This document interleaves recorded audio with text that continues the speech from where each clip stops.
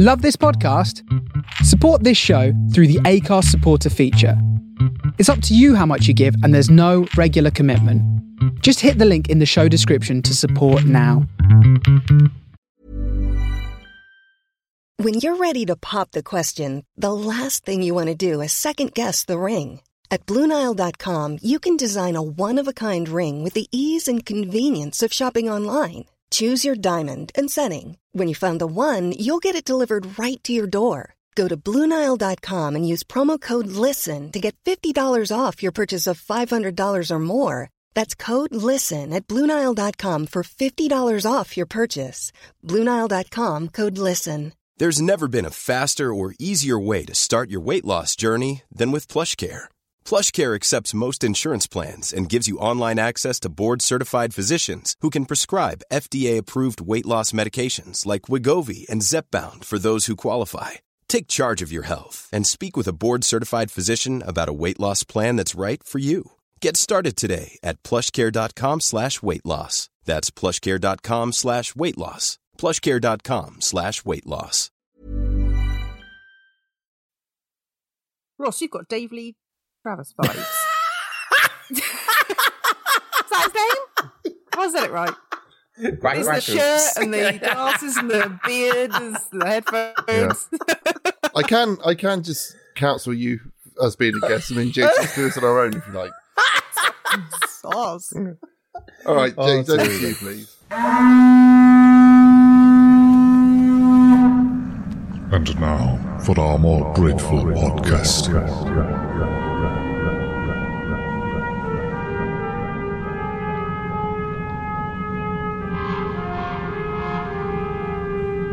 Welcome, listener. You have come of your own free will to the appointed place. Ross, James, and their companions have ventured beyond the Sceptred Isle to find the hidden, the wicked, and the truly horrific. The film is over. The review begins.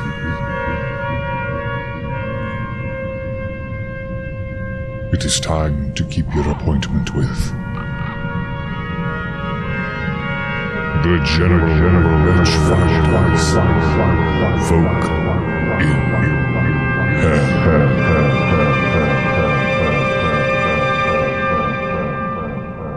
Right, okay. Ladies and gentlemen, goblins and ghouls, welcome to the 5th episode of the General Witchfinders spin-off podcast, aka John is busy with a very top-level photography project, and we don't want anyone to forget that, or both of our listeners to forget that we exist. Mm-hmm. So this is our spin-off podcast, Folk in Hell. I'm James in Bournemouth in southern England.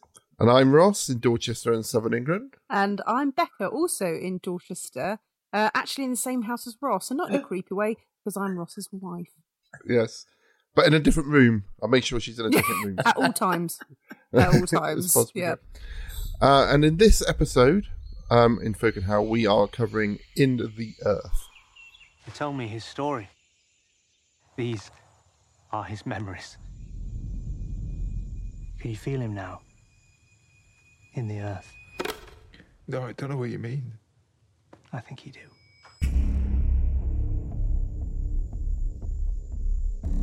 So what are you working on? Searching ways of making crops more efficient. Funny place to study crops in a forest.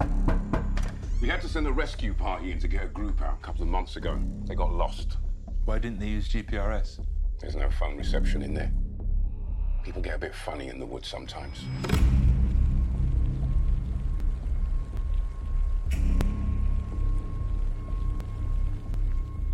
You worried she's gonna get you? Yeah, who is it? It's a local folktale. She's the spirit of the woods.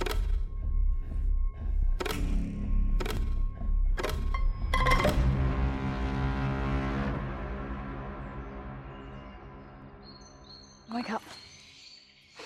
Something's there. Listen.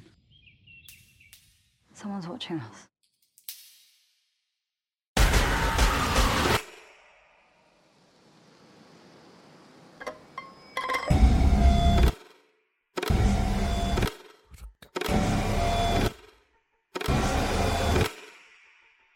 saw something in the woods. It wants to talk.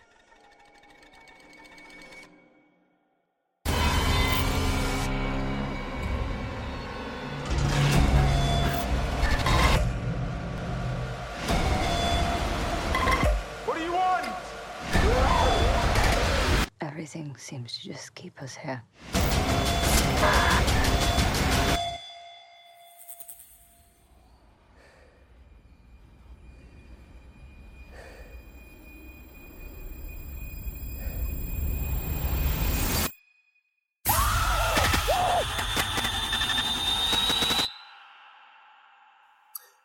Okay, so after his involvement in the reboot of the Tomb Raider movie franchise was scuppered by the 2020 pandemic, Ben Wheatley, director of Kill List, Sightseers, A Field in England, and High Rise, announced in September 2020 that he had written and directed a horror film over the course of 15 days that August. This became In the Earth, a science fiction horror film starring Joel Fry, Reese Shearsmith, Hayley Squires, Elora Torchia, Joel Hollingworth, and Mark Monero. Peter Bradshaw of The Guardian gave the film a score of 4 out of 5 stars, writing that it brings us back to Wheatley's classic world of occult loopy weirdness and cult Brit movie seediness with a new topical dimension of pandemic paranoia. Now, the research station in the film is called ATU-327A. This is derived from the Arne Thompson Uther Index, the ATU Index, a catalogue of folktale types used in folklore. Index hashtag ATU327A is called The Children and the Witch, which is the story of Hansel and Gretel is classified as. The ATU listing reads as the parents abandoned their children in the woods, the gingerbread house, the boy fattened, the witch thrown into the oven, the children acquire her treasure. Yeah. So, and that's all of Ross's notes. So no, as with all of these sort of newer films, people haven't written extensive Wikipedia articles over like the 30, 40 years. So I think this is probably the newest film we've done so far.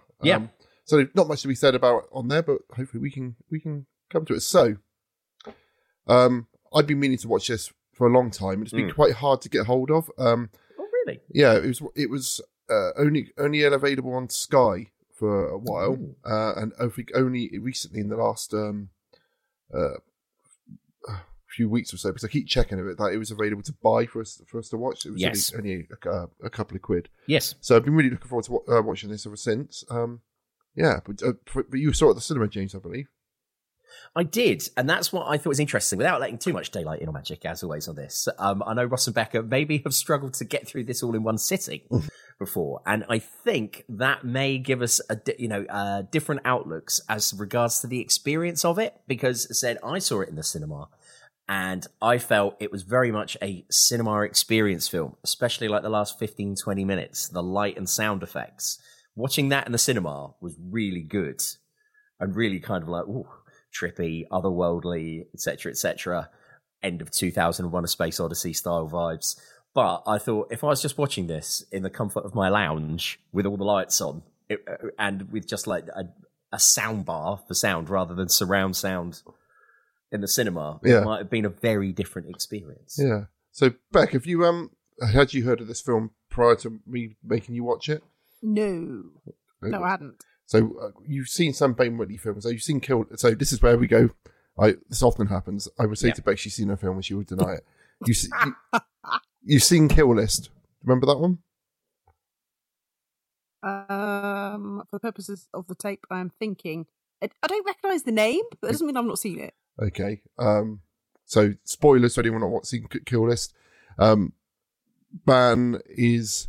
He's like a hitman, isn't he, James? Yes. And then he realises he's actually being set up. Yeah, being set up to do to kill all these people in order to fulfill some kind of prophecy, because he's going to be some kind of like second coming or something. Remember that? I do not, and I'm muddling it in my mind also with I think it might have been 2008 classic Wanted. So I still could have seen it, but I just don't. Okay. I just don't recognise it. I'm really sorry. So why is that? Why is that getting you mixed up with Wanted? Well, he kind of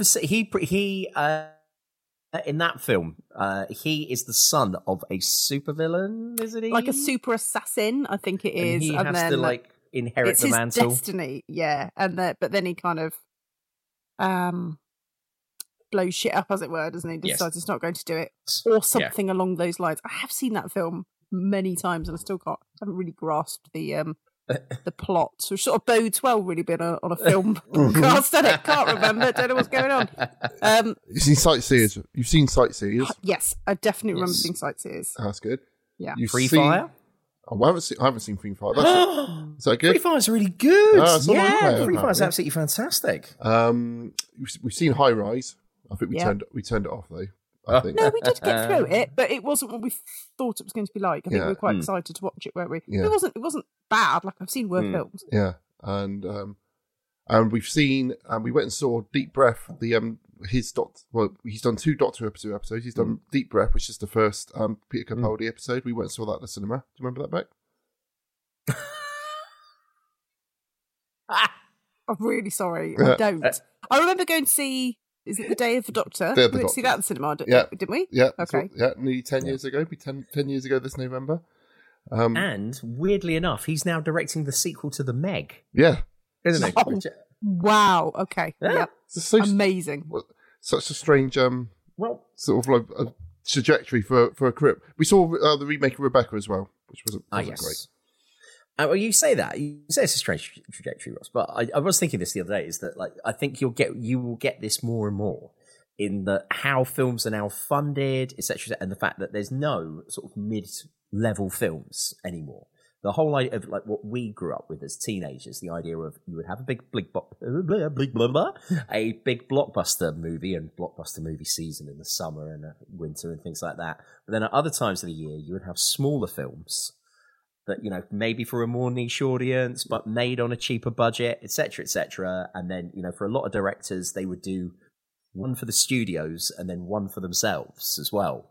And that model seems to have gone, but it does seem to be that whole thing of, well, you work for hire and then you can maybe get one of your projects off the ground and running. And I think with this, I imagine they've come to him and said, will you do this for us? And he's thought, or in negotiation, he and Amy Jump, his wife and sort of creative partner, have probably said, we'll do the Meg if this means that we'll get a crack at. They could probably make another 2 or 3 independent films off the back of that. Yeah, sure. And if that was you, like, that's a straight up awesome deal to make, isn't it? Yeah. Let's make a mental film. It'd be really fun, I reckon. Like The Meg 2, or whatever they're calling it. Yeah, I'll make that in order to be able to make films I want to make. Absolutely. Yeah. Monster Meg. Also, that's quite scary. The thought of that is quite scary, The Meg. I have seen it, but only like I've seen it whilst also doing like screen tapas. You know, when you watch a film, but you're also on your laptop and you're on your phone. Yeah. Nice. So, and doing the online shop. Yeah. Yeah. Nice. But yeah, well, the trailer for that second one features the eponymous Meg eating a Tyrannosaurus Rex. Of course it does. in a sort of like up yours to like the Jurassic Park, like it's on the beach at the start, chasing other dinosaurs, and then boom, he comes out of the surf and just eats the T-Rex. Oh, nice. But just right, Jason Statham's going to punch him in the nose and tell him to piss off. Which I think was the plot of the other film. I don't think I will ever watch the Meg, let alone Meg 2.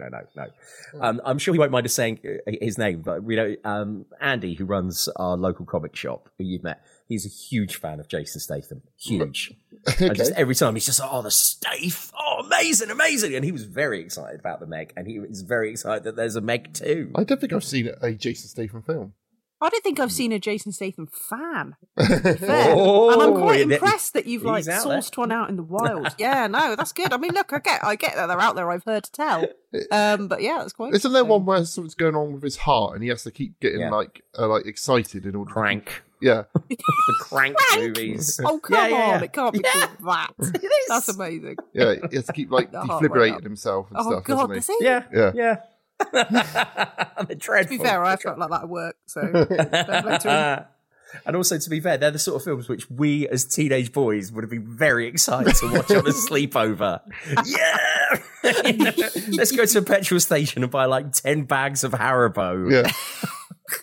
Should we try and contact girls? No! Let's watch a really bad action film till 3 a.m.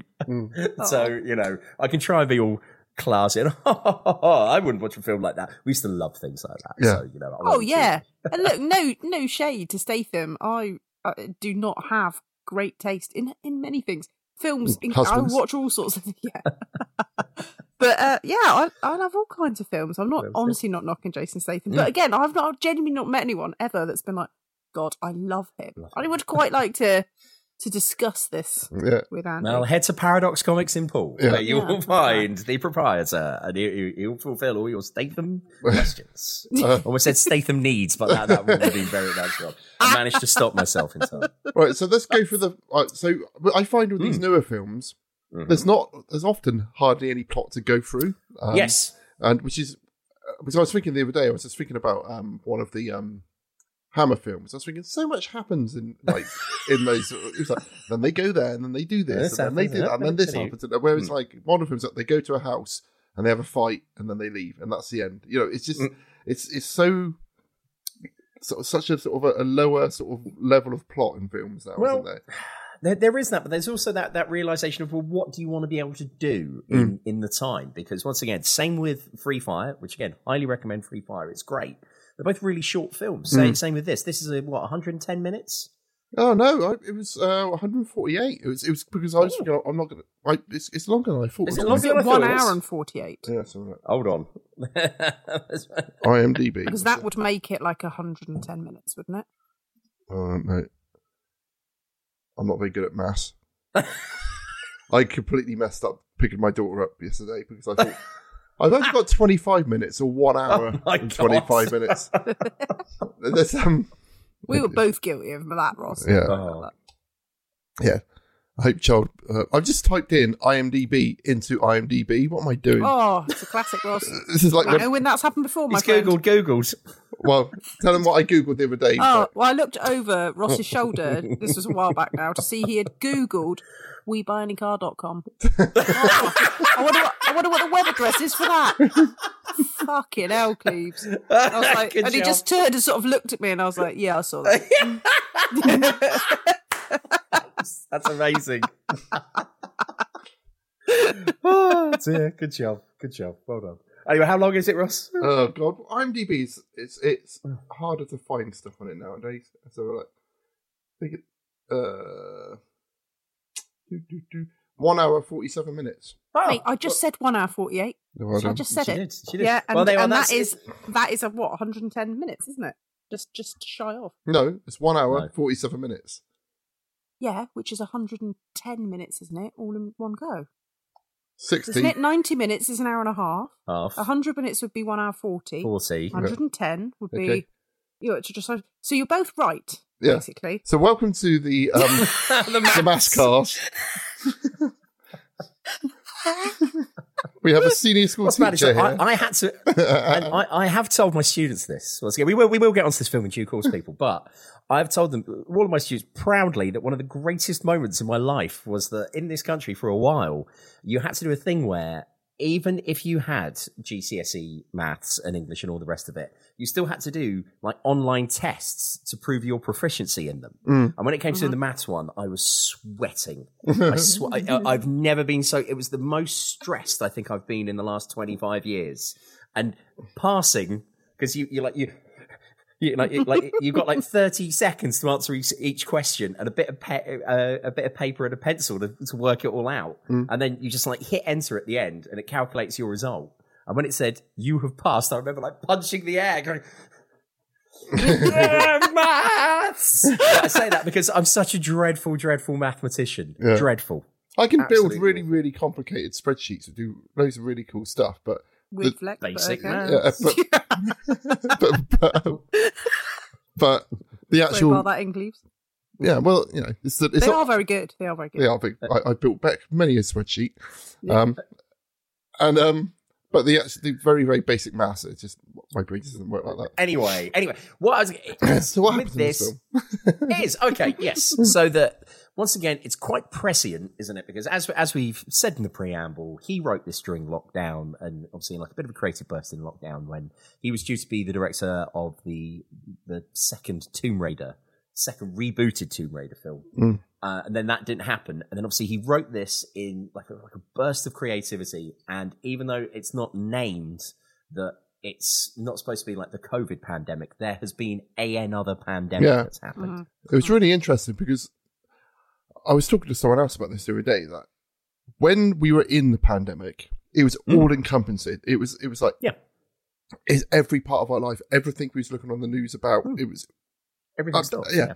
But it feels to me like it's almost like a dream now. Yeah. It's almost like, because there's a bit in this film when she said, one of the characters says, at some point we'll all go back to normal and people will just go back to their lives and forget about this. And he says, one of the other characters says, I don't think anyone will ever forget this. And I was thinking, well, during it, I would probably have felt the same way. But now I'm like, sometimes it's like, oh yeah, that did happen. That did happen. Yeah, like, absolutely. You still see like the lines on the floor in places. You go, oh yeah, like, this kind of absolutely, yeah. Like if you know someone that obviously suffered through COVID, and again, I know a couple of people who lost people during COVID, and I'm sure for them, of course. But true. Yeah, unfortunately, it happens, doesn't it? But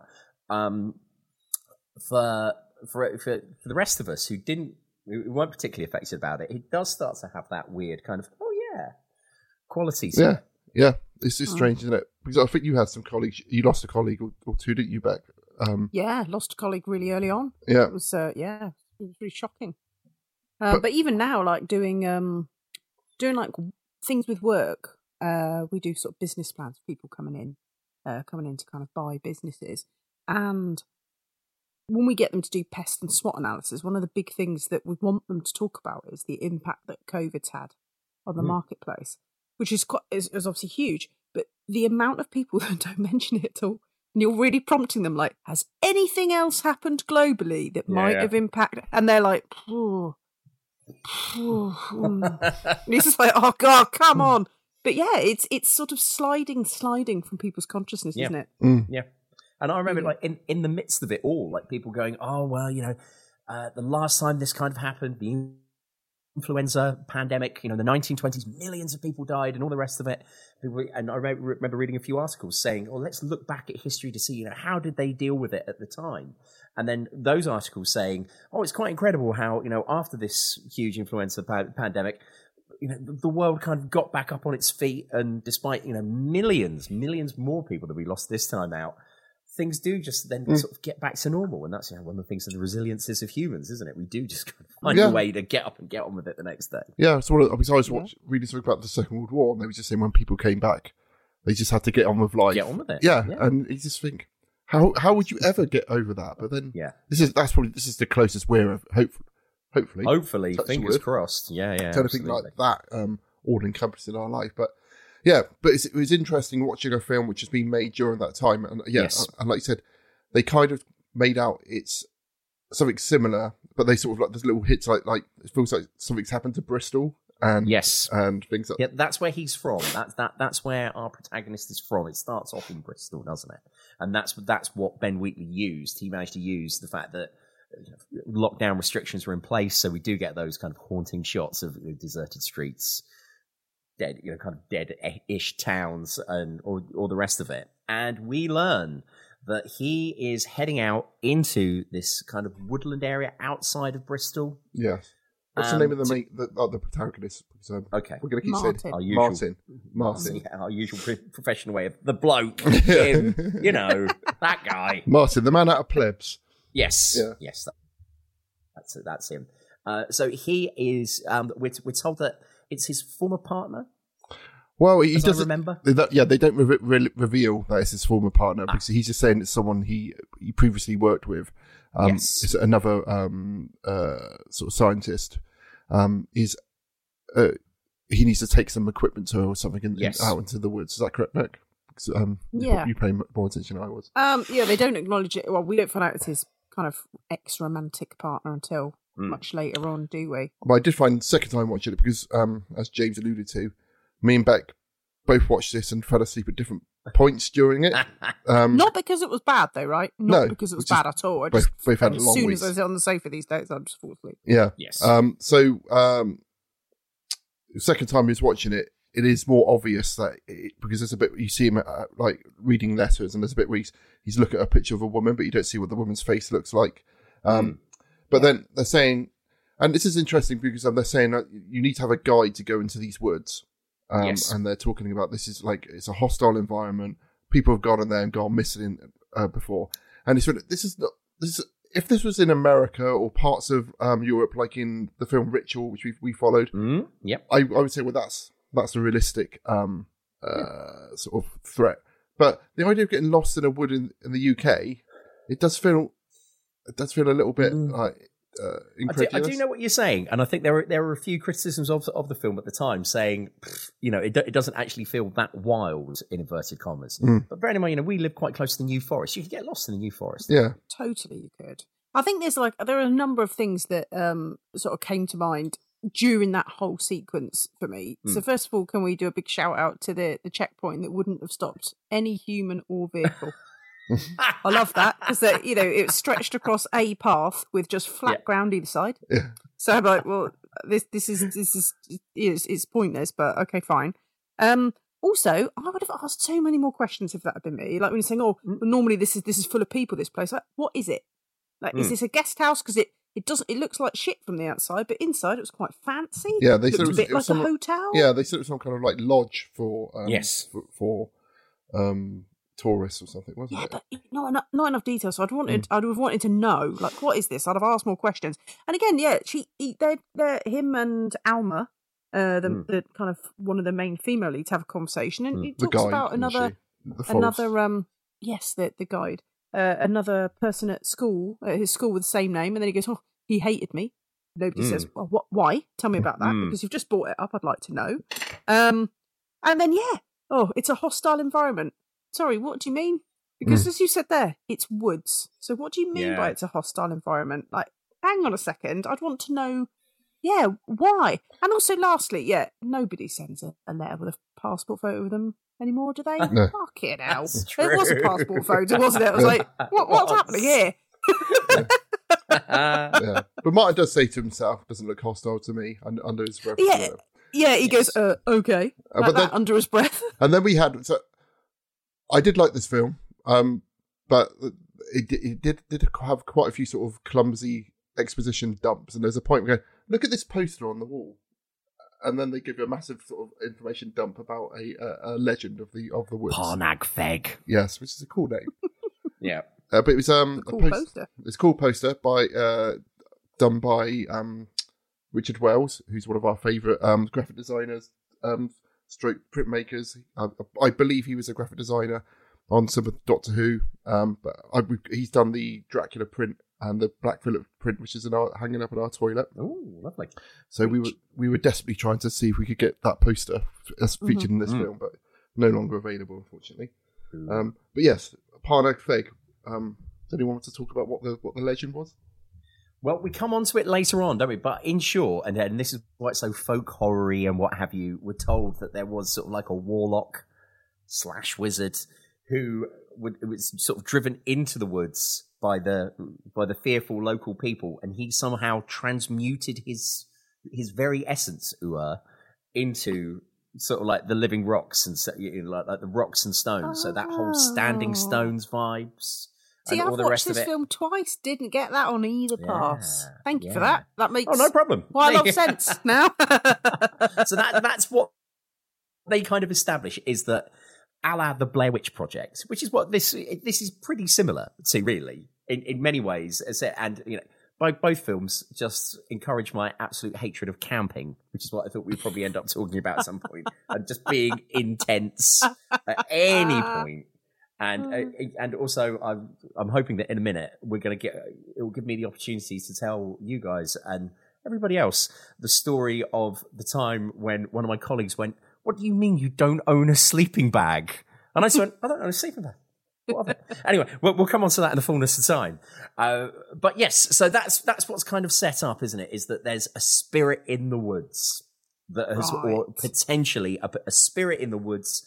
And that is then going to be tied into, going back to her name, Olivia, the woman that Martin has come to find. That's going to have something to do with her research as well. So so you can kind of half figure out, okay, I see where this is going. Yeah. And then, so they head out into the woods to try and find her.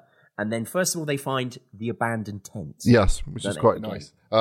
So they say Beck spotted the bit of rubbish. Is that a Kinder Bueno wrapper? Kinder Bueno wrapper, yeah.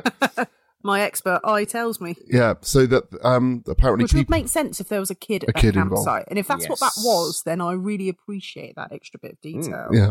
So the fact that people have been fleeing the cities to go and live wild in the woods, and they said that they've seen this happen before, but they find an abandoned tent, so the people aren't there, and they kind of, it's interesting that they kind of sort of like want to talk around it. They don't want to sort of confront what might have actually happened to these people. Yep.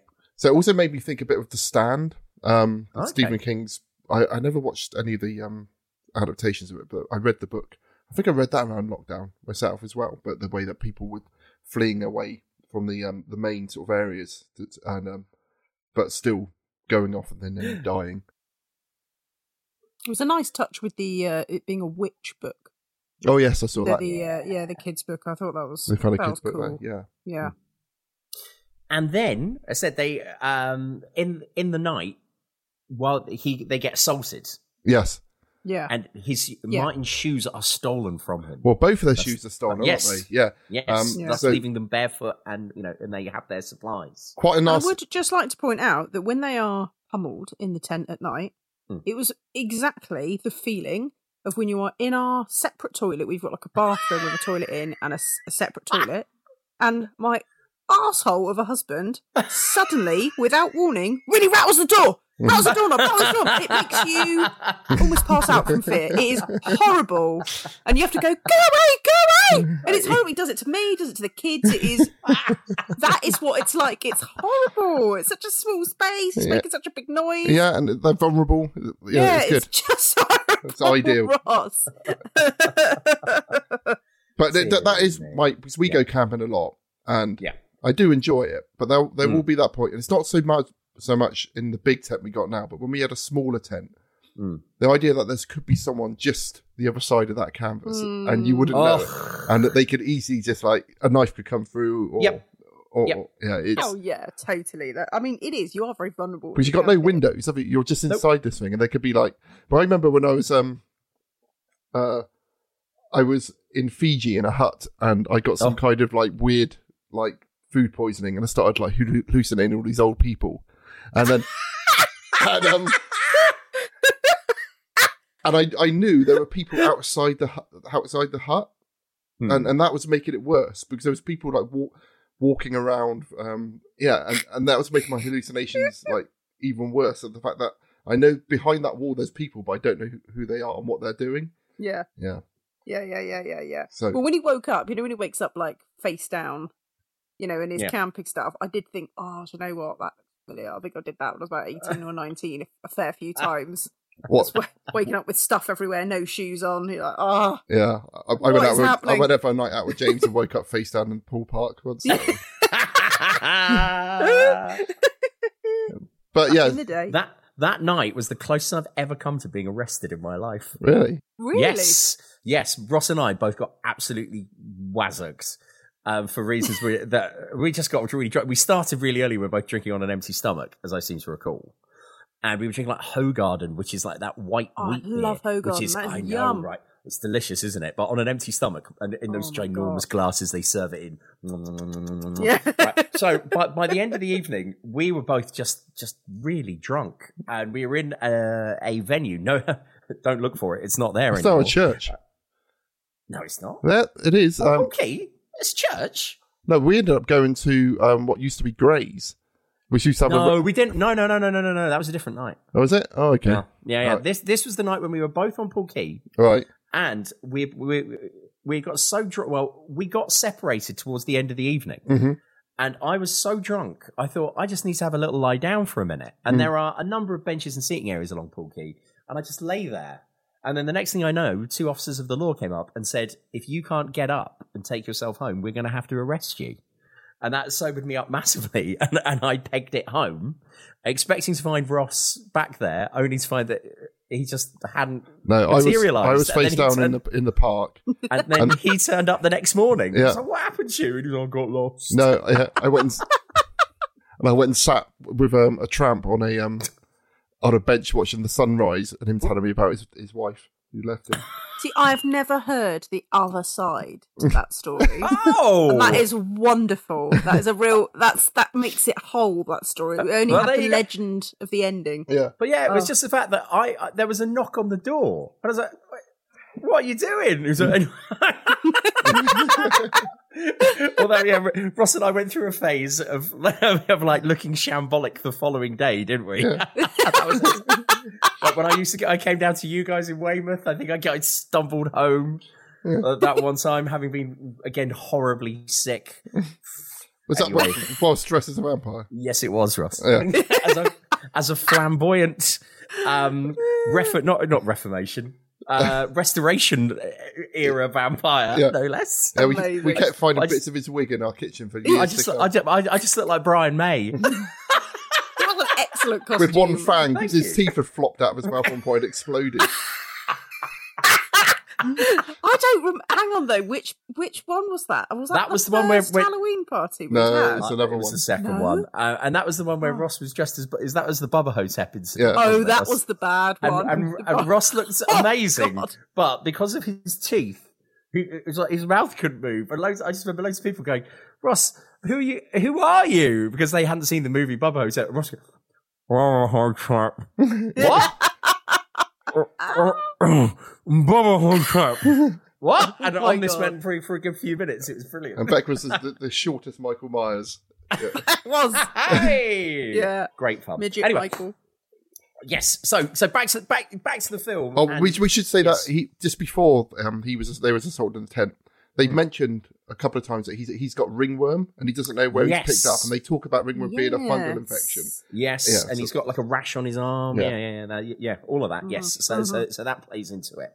So yeah, they then have to sort of make their way onwards, sans shoes, which again, absolute nightmare and what have you. And at which point they then encounter Reece Shearsmith. Oh, this is just before they Reece Shearsmith. He's ripped open the bottom of his foot, and right at the beginning, pre credits, you see someone smashing up flint and burying them into the ground. Yes, as making a trap. Making a trap. You? Yeah, totally. Yes, I thought he had a really mild reaction to what was really quite a disabling injury. Yeah. He was just like, just sorry, sharp. And it was just like, your foot is lacerated. Yeah. And I couldn't believe I would have been rolling around, howling if that had been me. I stood on a staple once and in the swimming pool at Pool High and made such a fuss. How was there a staple in there? I don't know. And then the teacher had to pull it out of my foot. And I was making such a fuss. They got everyone else at the pool because I was making such a noise. I was at school with him back around. This is the first time I've ever heard of this story. Oh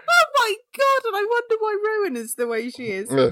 Dear, oh dear. Right, okay. Mind you, that is mental. But yeah. That is like some Hellraiser shit right there. Yeah. Stepping on a staple in a swimming pool. Yeah. Gross. So gross. But then we like you said, we see everyone's favourite Reece Shearsmith. Yes. Can we just address Reece Shearsmith's walk? Yeah. It's a bit Liam Gallagher, isn't it? Yeah, you can tell. I feel like you'd know who it was. Yeah, you can tell him by his walk easily. Yeah, totally. But I was thinking, he's being really restrained. Like, it's not doing any of his normal sort of like over the top voices and all this kind of stuff. But it's because later on he's just going to go completely over the top later on. I thought this was one of the best things I've seen him in, because he does do that thing where, to start off with, it's like, why is he just out here on his own? And you just think, this is weird. Yeah. But at the same time, he plays it, or I felt that he played it really nicely, that you start to think, okay, well, maybe he is all right. Or maybe he does want to help them. Yeah. He takes them back to his camp. Yeah. Where he's like, guys, let me look after you.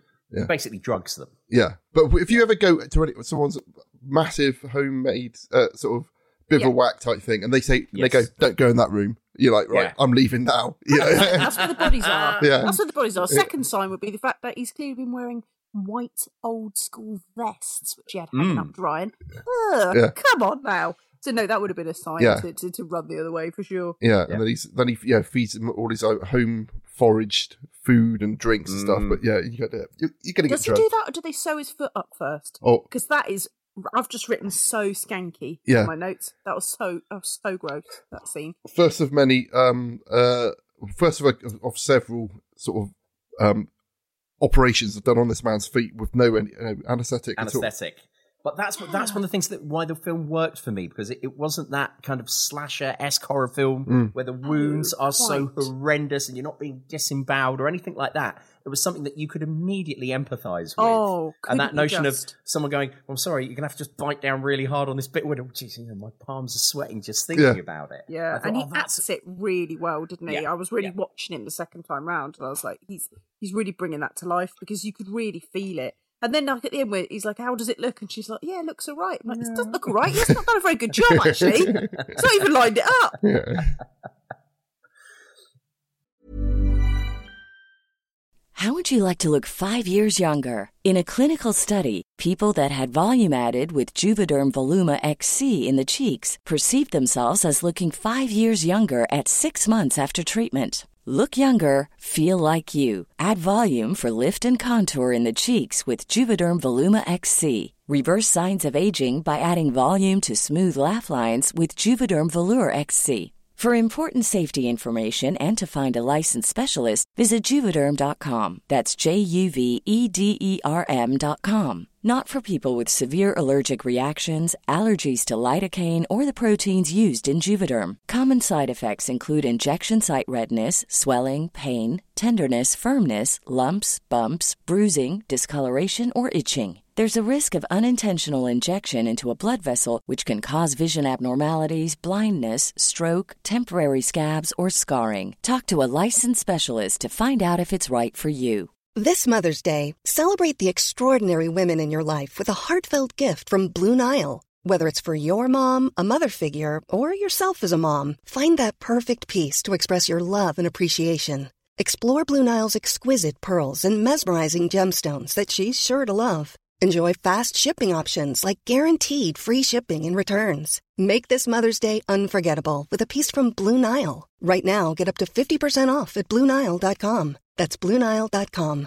Hi, I'm Daniel, founder of Pretty Litter. Cats and cat owners deserve better than any old-fashioned litter. That's why I teamed up with scientists and veterinarians to create Pretty Litter. Its innovative crystal formula has superior odor control and weighs up to 80% less than clay litter. Pretty Litter even monitors health by changing colors to help detect early signs of potential illness. It's the world's smartest kitty litter. Go to prettylitter.com and use code ACAST for 20% off your first order and a free cat toy. Terms and conditions apply. See site for details.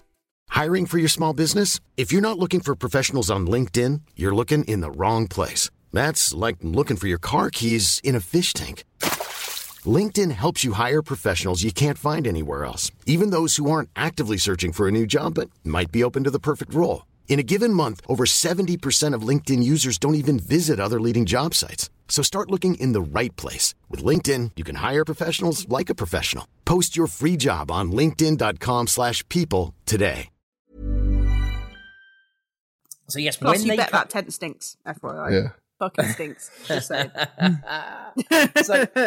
So when they wake up, we find out that while they're unconscious, Zach has taken, and this is when it really starts to get creepy and very kill listy. He has posed them while they're unconscious and taken really weird pictures. Brilliant photographs. Yes. I said to Beck, I would love that. to have these photographs like up in our house. These are. So it made me think of Manhunter. Do you remember? Yes. With I'm talking about the original one, not Red Dragon, with Francis Dollar Hyde.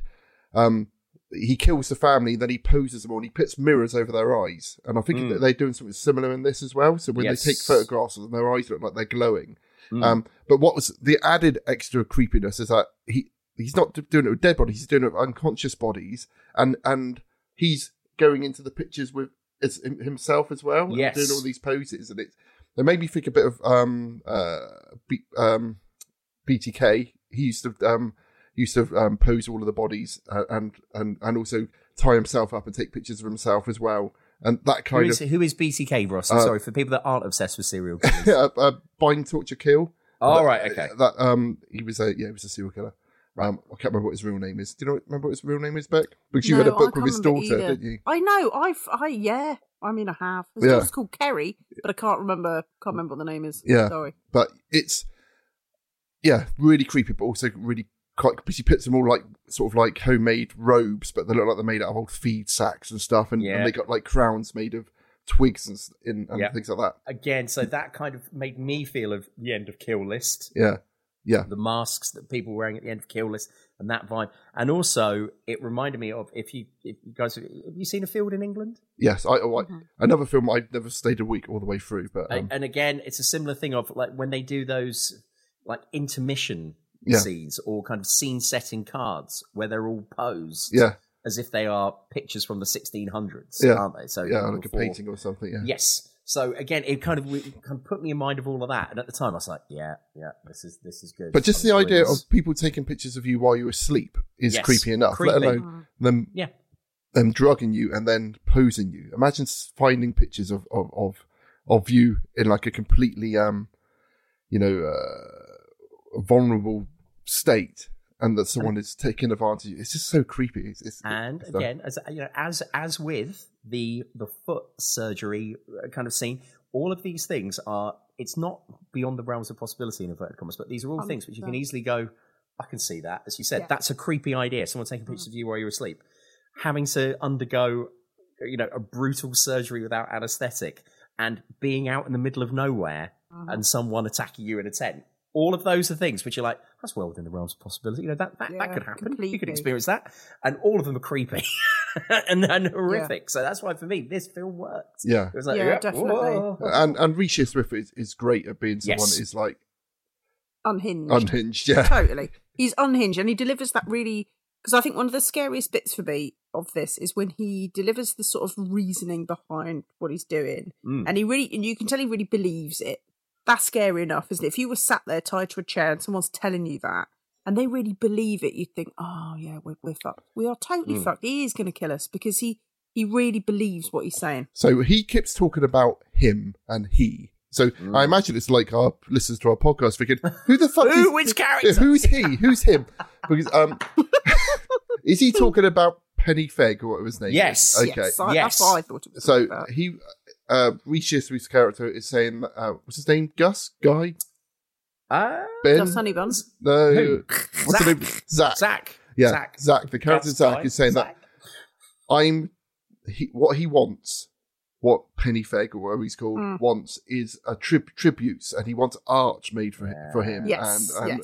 And it's just similar, you think, oh, that's weird, but you think, like, how Christians are making art for God for like thousands of years and stuff. Completely. And the fact that he's like, she thinks she's this way, but I know actually that's what he wants. And that's the same thing with religions, isn't it? You don't know, but I know what needs to be done with this. And he says at one point, he says like, your world is sleeping and ritual.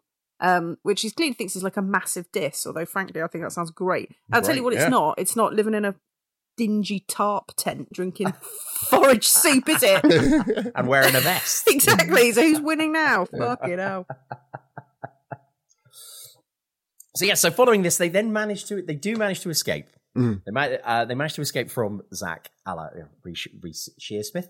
And while Reece Shearsmith is pursuing our protagonist Martin, he stumbles across the the bodies of what I assume to be the bodies of the family. Yeah, and he did say at some point, and this is interesting. He said he's been sending lots of people to me. Yes. Yeah. They're coming here, and then I'm doing this, and there's this kind of it's implied that people are being drawn to this place, and that's what they're talking about. Maybe this fungus he's got on his arm is part of because they're talking. Right. Yep. The scientists are trying to find that they reveal at one point that she's doing investigations into the way that fungus sort of ties all these trees and plants all together and helps them communicate with each other. Yes. And I've got a book about that which I haven't read, but it is an actual scientific thing. Right, okay. But it's on the shelf.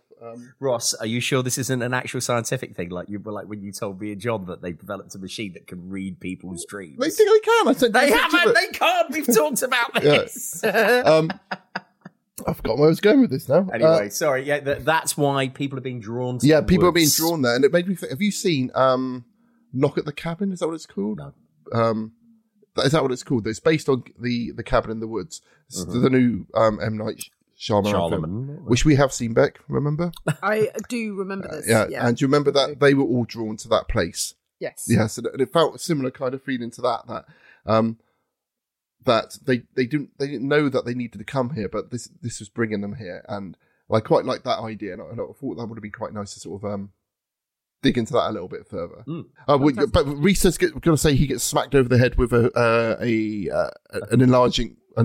photographic enlarging thing. So he's got a flap of skin on his head. Who is doing the wounds on this film? Yeah. That forehead flap. Oh, come on. We should also say one of the other things which they was happening while they were drugged was Reese was or Zach was cutting flaps of skin off the arms of the guy and inserting things under his skin, under his skin and sewing it up with animal gut.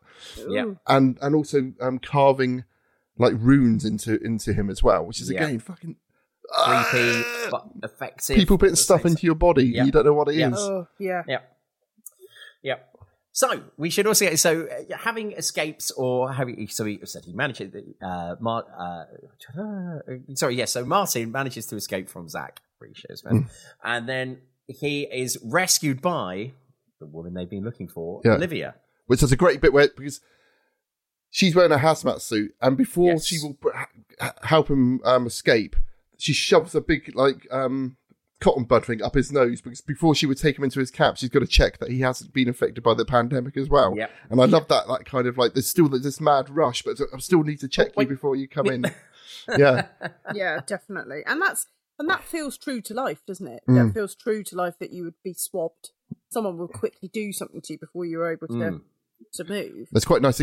People keep doing this little squirty thing as well, disinfecting things. But if anyone comes into a building or a tent, they get squirted with a little of disinfectant. Yeah. Oh, I'm glad we don't have to stick things up our nose and down our throat every 5 minutes. I had to do a COVID. For yourself. A lot of requests on OnlyFans for that. Yeah. But I'm not on OnlyFans, by the way, just in case anybody who knows me ever listens to this. I did think the actress that played Dr. Wendell, and I didn't know her name was Olivia, so thank you for that. So she was great. She was so intense and batshit, and I don't know if that's her real voice that she's using, but she was creepy. She was great, I thought. Yeah. Apart from, I did feel like we did get another massive exposition dump at this point. We do. Blah, blah, blah, blah. But this is where we find out that Martin was having a relationship with her previously, but he didn't. And we also find out that Zach is Dr. Wendell's husband, and dun, dun, dun. And she wasn't, and Martin wasn't aware she was married, and all this. So it was all confusing love triangle stuff all happening at this point. But we were told that they were there because they had been following the directions of a centuries-old book on local legends. Yes. Nom, nom, nom, nom, nom. That's what we like. Yeah. That's good. Again, illustrated by Richard Wells. So it's like, oh, it's interesting. It's got the same illustrations in this book as the poster he's got up on the wall. Do you feel, Ross, you fear that something like this could happen to you when you're doing Dark Darset? Yeah, I'd love it to happen to us. At the moment, all we've had so far is a gate swing out and knock one of us over. That was it.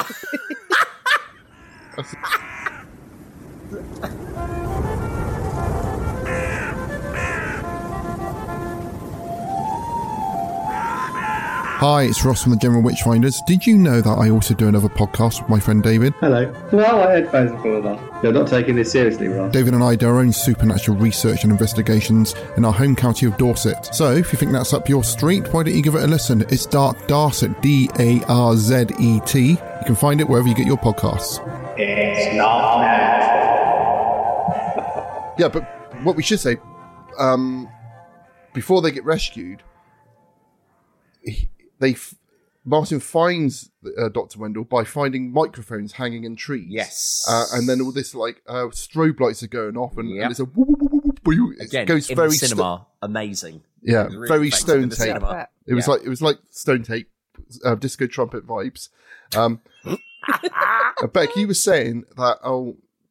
Have you heard the music made by mushrooms? And apparently, a lot of the music. It's making me sound mental. Yeah, but yes. Yeah, there is there's music made by mushrooms. I can't remember how I saw it now. But they create some kind of weird psychedelic sort of trippy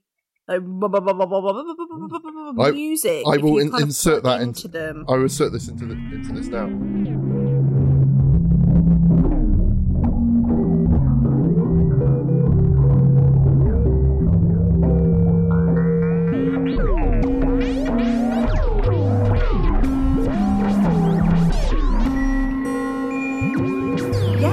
And I thought, you wonder if at some point the director or the writer has come across that and that's influenced it in any way. If not, then he's definitely on the right lines. Well, apparently a lot of the music in this film was made by plants, so they must have done a similar type of thing. They've 100% got that then, but it's really intense and weird.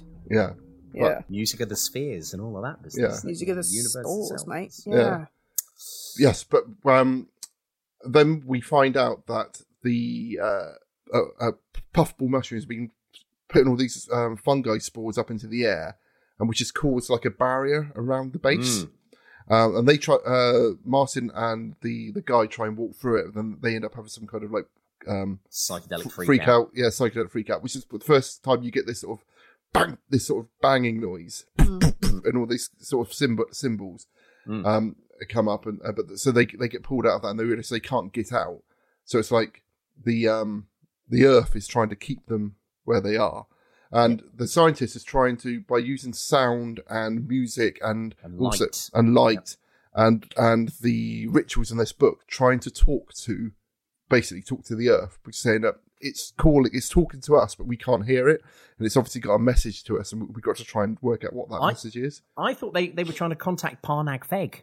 All right, see, thought that was the whole thing, is that it's Parnag Feg they're trying to bring from the stone. My understanding was that who has become one with the earth. Zach thinks it's Parnag Feg, whereas I think that Olivia thinks it's the earth itself. Fair enough, yeah. So that's my understanding of it, anyway. Yeah, that kind of... Yeah, both of those things kind of make sense. Mm. I did not have any concept of what was happening. But again, with that, Olivia's like, "Don't go in that room. That's my don't go to that part of my tent." It's like, okay, right. And wouldn't your mind immediately be like, special wank room? Yeah, no. You would be like, oh yeah, all right then, fine. No, I definitely don't want to go in there. To be fair, my mind would be like, I've just been in another tent where someone said to me, "Don't go into that room," and then they ended up drugging me and trying to kill me. So this red warning lights are going off at this point. Yes, so I think this is, to me, where I kind of lost the plot a little bit, because for some reason Martin then agrees to drink a load of magic mushrooms and go and stand by this this standing stone. Yes, but they do try and escape. They put the hazmat suit on and try and send someone through. That they freak out. Again, a really good sequence, and I hadn't actually thought about what that would be like in the cinema, because actually, even watching it on telly, I'd made a note of it was a really effective sequence in terms of what that might feel like. Very sort of drug induced. So I thought it was excellent. So I would have liked to have seen that in the cinema, definitely. So Martin takes the magic mushroom milk drink.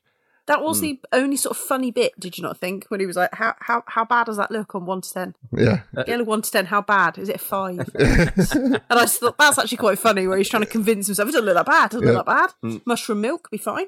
Then Zach turns up, and it turns out that he's in it all along with his wife, who's playing like creepy piano music in a room with all the... So loudly. Yeah. She's playing it so loudly. Imagine having an earpiece and being by that stone.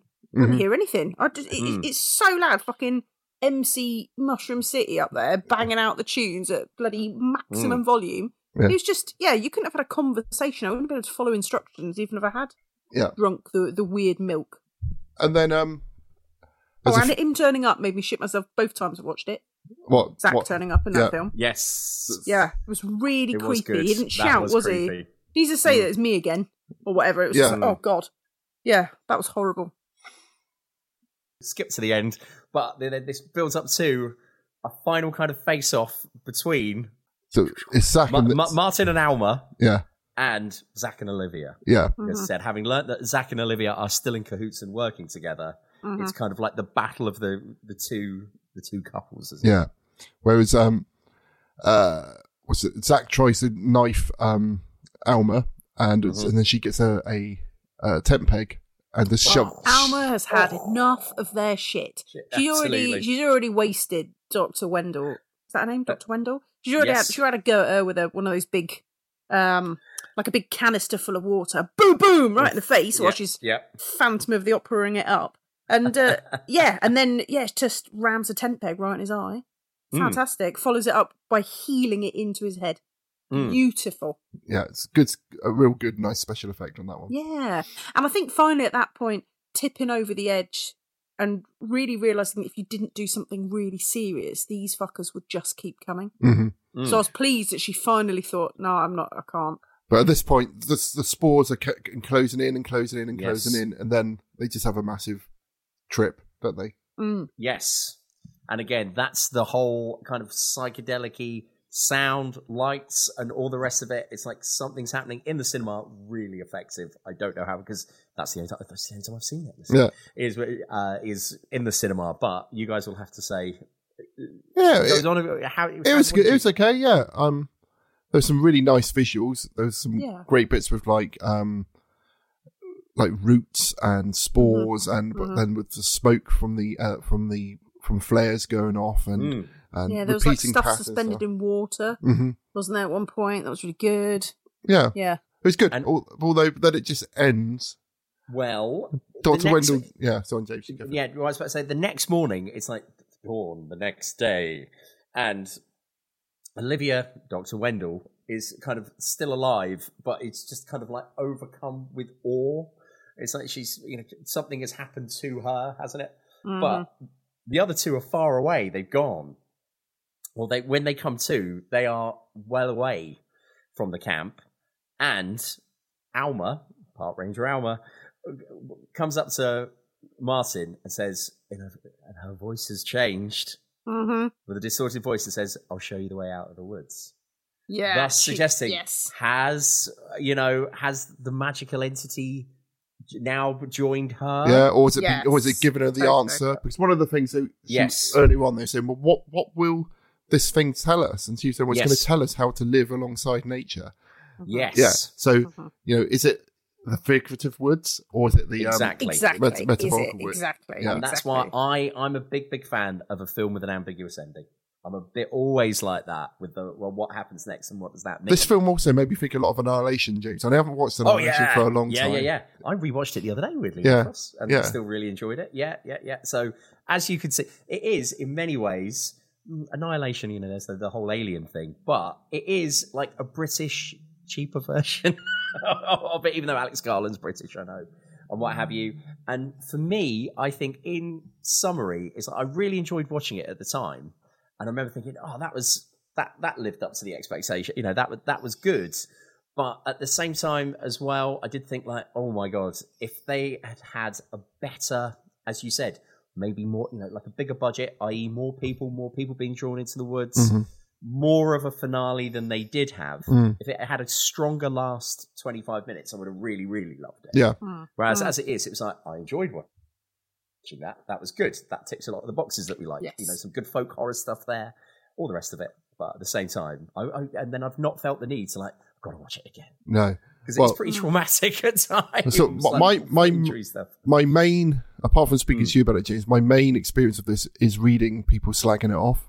So I was going into it with trepidation because I find that, and I said to Beck, Ben Wheatley films that either I love them or like, that was impenetrable. Yeah, I a similar kind of thing. That there's lots of elements in it which I felt like I wish they could go into a bit more depth. But just talking to you guys about it now, like, as always, as usual, yeah, I've just added an extra point onto my score because when James just recounted her saying, "Let me take you out of the woods," I got all goose pimples on, all the hair on the back of my neck went up because it's like, oh yeah, it was good, and I just love seeing Reese in films and stuff. Yeah, I think he was great. He was really good. Definitely, I thought the cast were really good. Yep. Yeah. So it's that sort of like, there should be more films like this. There should be more kind of films done, sort of British films that touch on, the uniqueness of this country. And this is what, folk horror and what we've been banging on about on this podcast for quite a while now. Those stories are really rich and work really well. And it's like, and as I said, they don't have to be multi huge budgets. You can do really spooky stuff. Yeah, just strobes in the absolutely, by referencing the incredibly ancient things that we have in this country. Which I guess is kind of the point of the podcast. But some of the shots of the woods were so beautiful and atmospheric. I mean, they'd been done with great care. I thought it was really beautiful. Yeah, one of my favourite shots is when they was walking into the woods, and obviously the clouds were moving fast above them, so that the light was like almost like running across them because where the clouds were like blotting out the sun. It was just great. Loved it. I want to go back and watch A Field in England again and see if I can finally stay awake for it. Because I was, and I'm not saying me falling asleep in a film is not the sign of a film being bad. No, agreed. Often I find that something about a particular films, 2001, Blade Runner films, I know they're great films and I do enjoy them, but it just does something to my brain where it just goes to go to sleep and it's just like, it's just like soporific. Exactly. Right, let's give this scores out of 5 then. Kids. All right, Dad. I'm gonna give it a 3 because I just felt like some of the exposition was a bit clumsily done, and looking back, knowing that it was a pandemic film and it was a small crew and a small cast. I think they did really well with what they were able to do, but I felt like it needed a stronger ending for me. But 3 out of 5. Who wants to go next? Becca? Thank you. I'm going to go 3.5 actually, because despite, like you said, me falling asleep was genuinely not a reflection of the film itself. I actually thought it was really good, but I thought James summed it up really well when he said it sort of fell down a bit at the end. And it wasn't a bad ending, and I'm totally with you on the ambiguity of it was excellent. I thought it was really sensitively handled, but maybe relied a little bit too much on the editing sequence of the kind of trippiness. That when that sort of finished, it was like, is the film done?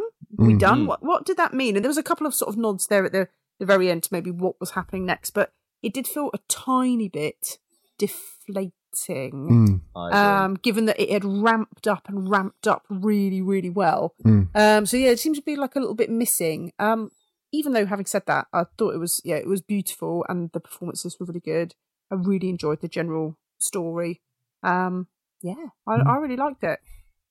And James, what are you brilliant? And then I'll be at the other end of that, and I'll say it's a 4 for me. Okay, cool. Because as I said, for me, if it had a bit more money and a better ending, so I said that final 20 minutes, it would have ticked all the right boxes for me. And as you two both said brilliantly just then, that whole thing of doing it on a budget in the time of the pandemic, all the rest of it, and touching on those, as we've just been saying, the fears that are very real as opposed to supernatural fears are way more terrifying for me. And that was the best films to do that I'd seen in a long time. And I just think, like, for example, you can imagine if they'd had more budget, along with more people have been drawn into the woods. Imagine if during like the psychedelic trip out scene, they run into people from throughout the history of these lands, as it were, kind of like a sequence where people that have been drawn into the woods throughout the centuries and Parnik Theg and all the rest of it.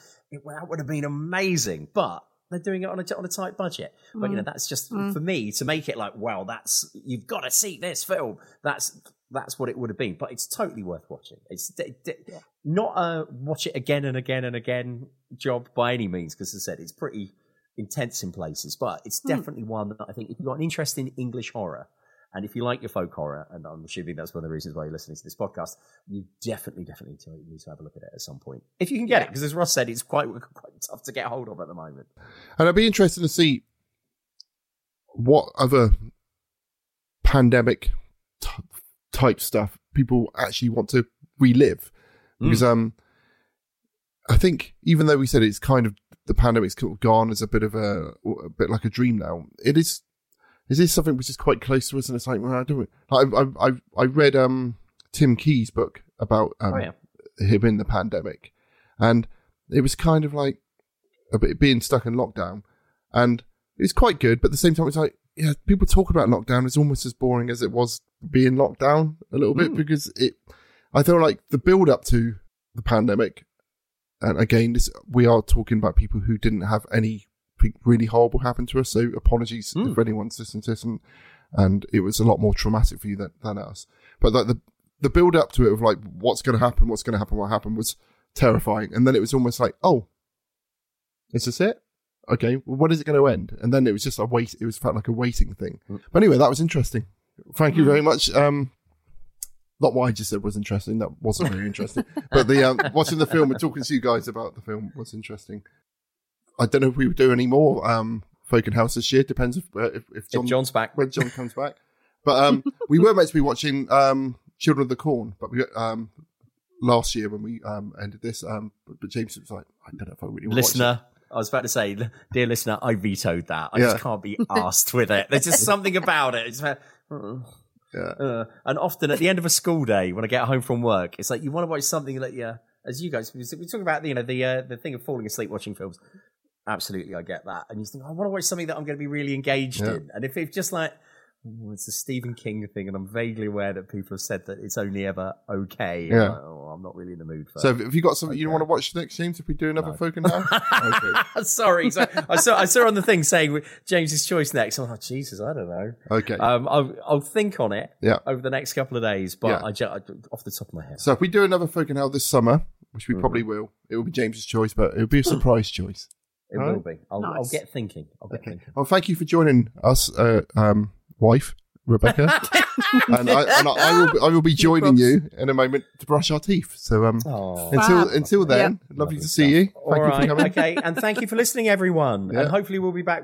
And thank you to Becca as well for coming in and classing the joint up. My otherwise, us two being useless as always. And also, hopefully we'll have John back soon when he's finished his mega projects. Yeah. And we'll get this trainer rolling. Okay. Until then, happy day. Okay. Cheers, guys. Bye.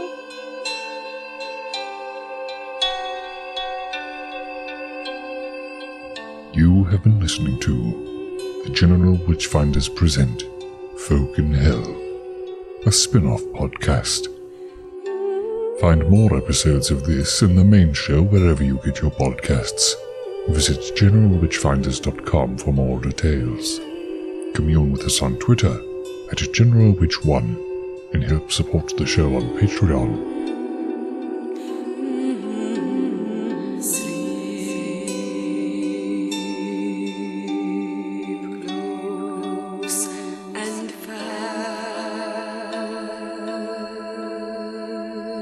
Farewell.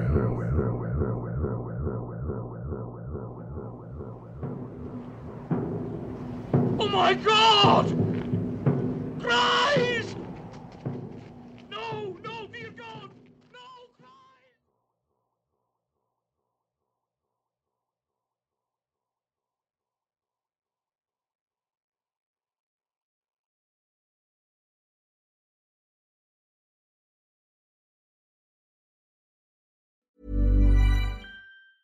Mom deserves the best, and there's no better place to shop for Mother's Day than Whole Foods Market. They're your destination for unbeatable savings, from premium gifts to show-stopping flowers and irresistible desserts. Start by saving 33% with Prime on all body care and candles. Then get a 15-stem bunch of tulips for just $9.99 each with Prime. Round out Mom's menu with festive rosé, irresistible berry chantilly cake, and more special treats. Come celebrate Mother's Day at Whole Foods Market. Want flexibility? Take yoga. Want flexibility with your health insurance? Check out United Healthcare Insurance Plans. Underwritten by Golden Rule Insurance Company, they offer flexible, budget-friendly medical, dental, and vision coverage that may be right for you. More at uh1.com. Even when we're on a budget, we still deserve nice things. Quince is a place to scoop up stunning high-end goods for 50 to 80% less than similar brands. They have buttery soft cashmere sweaters starting at $50, luxurious Italian leather bags, and so much more. Plus, Quince only works with factories that use safe, ethical, and responsible manufacturing.